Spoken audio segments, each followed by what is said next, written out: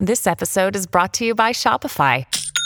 Forget the frustration of picking commerce platforms when you switch your business to Shopify, the global commerce platform that supercharges your selling wherever you sell. With Shopify, you'll harness the same intuitive features, trusted apps, and powerful analytics used by the world's leading brands. Sign up today for your $1 per month trial period at shopify.com/tech, all lowercase. That's shopify.com/tech.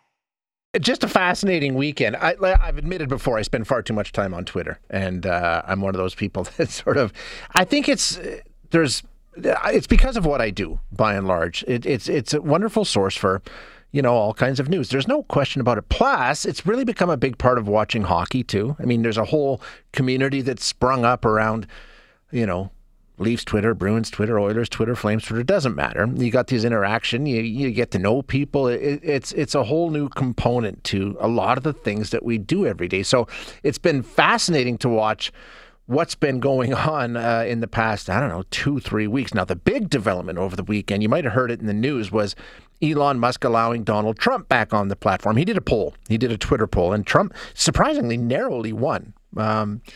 But he did win. So Elon Musk says, okay, Donald Trump, you're back. You're allowed back. And the amazing thing is Donald Trump said, nah, thanks, but no thanks. Truth Social has been very, very powerful, very, very strong.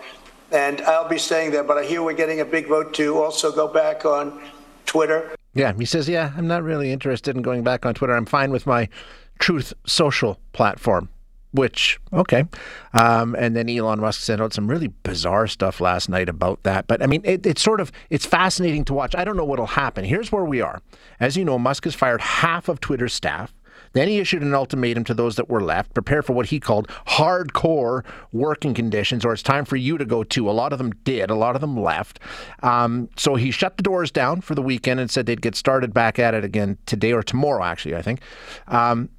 And all kinds of things have just been happening constantly around this platform, which is used by millions and millions and millions of people around the world. So where do we go from here? That's the big question. We're going to have a conversation now with Philip Mai, who is a senior researcher and co-director of the social media lab at Toronto Metropolitan University. Philip, thanks for joining us. Appreciate your time today. No problem. Thanks for having me, Shay. It's been so interesting to watch this and sort of, try and anticipate where it might go. We, of course, had the RIP Twitter hashtag going last Thursday. Still here. Do you think it stays? I mean, is there a chance that Twitter will go away after all of this? Maybe yes and no, because from a technology perspective, Twitter is basically built, the technology stack. It's one layer on top of each other. It's like playing Jenga. You pull out pieces. Eventually, the tower comes tumbling down. Whether that be this weekend, or coming weekend, or a year from now, we just don't know. It's just they've hired so many people. They started out with about 7,500 before the layoff. And now they're around 3,000. So, I mean, those 3,000 or so that are now gone, they did something there. Well, this is the thing, right? I mean, if you remove half of any company's workforce, it's going to affect their performance. So far, is there any indication that things are starting to crumble a bit? I mean, you're seeing minor stuff like, for example, it takes longer to load up the timeline sometimes. Just minor stuff like that. But these things are cumulative. Over time, you're going to find that it might take a little bit longer. Remember the early days of Twitter when you often see the fail whale image when things don't work, and sometimes it comes back a few minutes later, a few hours later, and sometimes a day later. And I think going forward, we're probably going to see more of that. It's going to be a bit like Yahoo, where basically it's still around, but it might not have the same force that it have had in the past, simply because the other thing is that people are moving on. We see that with people moving on and looking for alternatives. Do you know, is there anybody out there that's moving into the space? I know some of the former Twitter employees had said, hey, what about if we just go out and build Twitter without all the things we don't like about Twitter? The people who have the experience and sort of built that platform it's not going to happen overnight, obviously, but do you know, is that kind of work already happening? Well, supposedly Jack is working on something, and he'll be announcing it sooner than later. So we're waiting to see what he's been working on. So that's one possibility. But for example, there's an app coming out of India that's trying to go international called Koo. They've been bombarding people who are tweeting things like, delete tweets and stuff like that every time you mention something about that, or they will use their bots to join the conversation. Says, hey, give our app a try. And then, of course, there's Mastodon. That's also making a big splash, and some people are starting to move over to that. But like I said, right now, that's a trickle. Getting back to Twitter, a lot of people said World Cup, which has kicked off now in the past couple of days here, that's going to be a big test because the platform exists. Like you said, if you want to call it a big Jenga tower, it's there, it's existing. But once it runs into this problem or that problem and they start to accumulate and there's nobody there to fix them, that's when things get sketchy. So do we know, are there certain areas that are just, they don't have staff anymore? What kind of problems do you think could really, really make things precarious for Twitter? Well, like I said, because of big events that are coming up and elections and so on, it could get to a point where the load on the system is so much that it comes crashing down. But the problem is that to get it back up and running, you need a team of people, and some of those people to get it back up and running are not there anymore. So it might take a little bit longer for them to get things up and running when things break down. Mm-hmm. So that's one area. And the other thing is they basically revamp how they've decided to do moderation going forward. So a lot of actors are right now just testing and seeing what are the new boundaries, because certain things were taken off because they have system in place to adjudicate that and make those decisions. But right now, the only person making that kind of decision is basically Elon.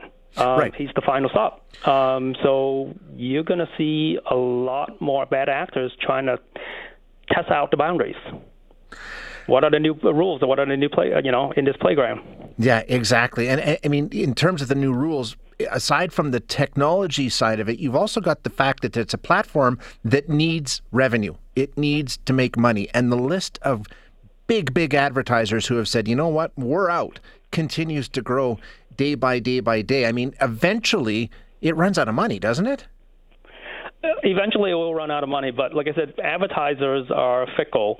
A lot of them are taking a breather right now, but I think they're waiting also to see how the dust settle. Yeah. Because if he goes through with his plan to basically eventually turn this over to a more professional manager to do the day-to-day, the person might be able to turn the ship around, or if he's going to be one of those bosses that lord over the new CEO and he or she might resign within 30 days after taking the job, then we're in for another round of chaos. Which, like I say, it's been interesting to watch. I don't know ultimately where it ends up, but are you migrating? Are you checking out other platforms? How do you feel about things right now? I'm also taking a wait-and-see attitude, simply because there's really nothing out there right now that can really replace what Twitter have been able to deliver to the user. Yeah. It's excellent, for example, for during emergencies. I mean, when there are fires in Canada, in the north, and in BC and Alberta and stuff like that, that's where emergency services, they bypass the media and go directly to their followers. That's probably the fastest way to get information out right now. So they provide that service that I don't think anybody can replace. I mean, you can go into like a WhatsApp group, but then only the people in your WhatsApp group will know whatever it is that you're sending out. And if one of those people want to share it with a different WhatsApp groups, but that takes a long time for information to spread. Twitter, on the other hand, can get that out, and through serendipity, you don't have to follow me, but if I use a hashtag and you happen to look at that hashtag, you're going to be able to find that. It'll come up. Yeah, you'll run into it. No question about it. Let me, just before I let you go, what about Mastodon? Does it have that? I mean, I understand you have to build sort of groups. I mean, how does that work? How far is its reach? Right now, they just announced that they now have about 2 million active users. But just in context, Twitter has about 400 and something million. So it's not even a grain of sand on a beach right at this point. But it is gaining some traction. But there are some issues with Mastodon. Basically, what you're doing is you're trading in big Elon for a lot of little Elons. Each of the Mastodon instances or server is run by a volunteer. Like if I decided to turn one of my server into a Mastodon server, I can do that tonight, and then invite randos to just join my server. But if I don't like what they're saying, I can shut them off. You just boot them off. So it's like a moderator Exactly. almost. Well, I would become the moderator because I'm the owner of that instant, and I get to decide what's A-OK on my server. And if you don't like it, you can move yourself to another server. But here's the thing that a lot of people don't know. If before you move yourself to another server, but the home server that you happen to be on decided to suspend you, guess what? You can't move. That's the thing that a lot of people don't know about Mastodon. You cannot move if the administrator of the home server that you're on decided to suspend you for whatever reason.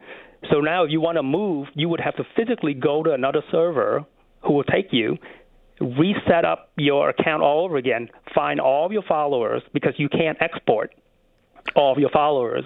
Because if you were not suspended, then you can, of course, just set up a new account on a different server and then ping back to the old server and says, hey, I'm over here now. Transfer all my data, all my followers, and all the people I follow over. But guess what? That doesn't happen if the home server have suspended you. So your data after 30 days gets erased. So somebody, I mean, all kinds of different people basically have total control over other people's Mastodon profiles, and they control them. Right. So, man, there is a built-in mechanism to police the system in the sense that, for example, all of the Mastodon server can choose to interconnect with each other. So this way, if I'm on one server, I can connect with somebody else who is on a different server. But if one of the server administrators don't allow content that are objectionable to other admins, those other admins can basically put that server on a blacklist and says, hi, I'm not going to federate with you. I'm not going to connect with you. So basically, as far as I'm concerned, you don't exist. You don't exist, So guess what? Right. So there is a built-in mechanism, but that takes time for bad actors to build up enough bad action for other people in the network to say, I don't want your neo-Nazi stuff on polluting my server. Right. So guess what? I'm going to block you. But that takes time. But there is a built-in mechanism in the system to weed out bad actors on Mastodon. But again, it takes time. It takes time, and also to propagate, because basically they create whitelists and blacklists of Mastodon servers that are there for child porn. They're there for terrorism or whatever else, right? So when enough other administrators says, I don't want that stuff to infest my server, they can choose to block those servers, right? And they just end up... There's a built-in mechanism. But like I said, a lot of people don't realize that the server could be sitting on somebody's bedroom. That person get hit by a bus. There goes your Mastodon account. Unbelievable. Philip, I'm out of time, but I appreciate you being here. Thank you so much. Have a good one. You Bye-bye. too. Okay, so Mastodon sounds like it's got its issues too. Hi, it's Shauna, and I might be a bad parent because my kids think French fries are vegetables. Hey, it's Ryan, and I might be a bad parent because I went out for wings when my wife was in the hospital after giving birth. Johnny here. I might be a bad parent because in my house, the tooth fairy gives pocket change. But we're not alone. Len emailed us and said his 6-year-old daughter's Tarzan moment going from love seat to lazy boy by curtains made him more proud than any dance recital. And Andy left his 2-year-old at the rink. All right, guys, I'm sure we're not alone. Like Andy's kid. For stories and confessions like this, make sure you check out our podcast. It's called Bad Parents, and it's available wherever you get your podcasts. I left a glove at the rink.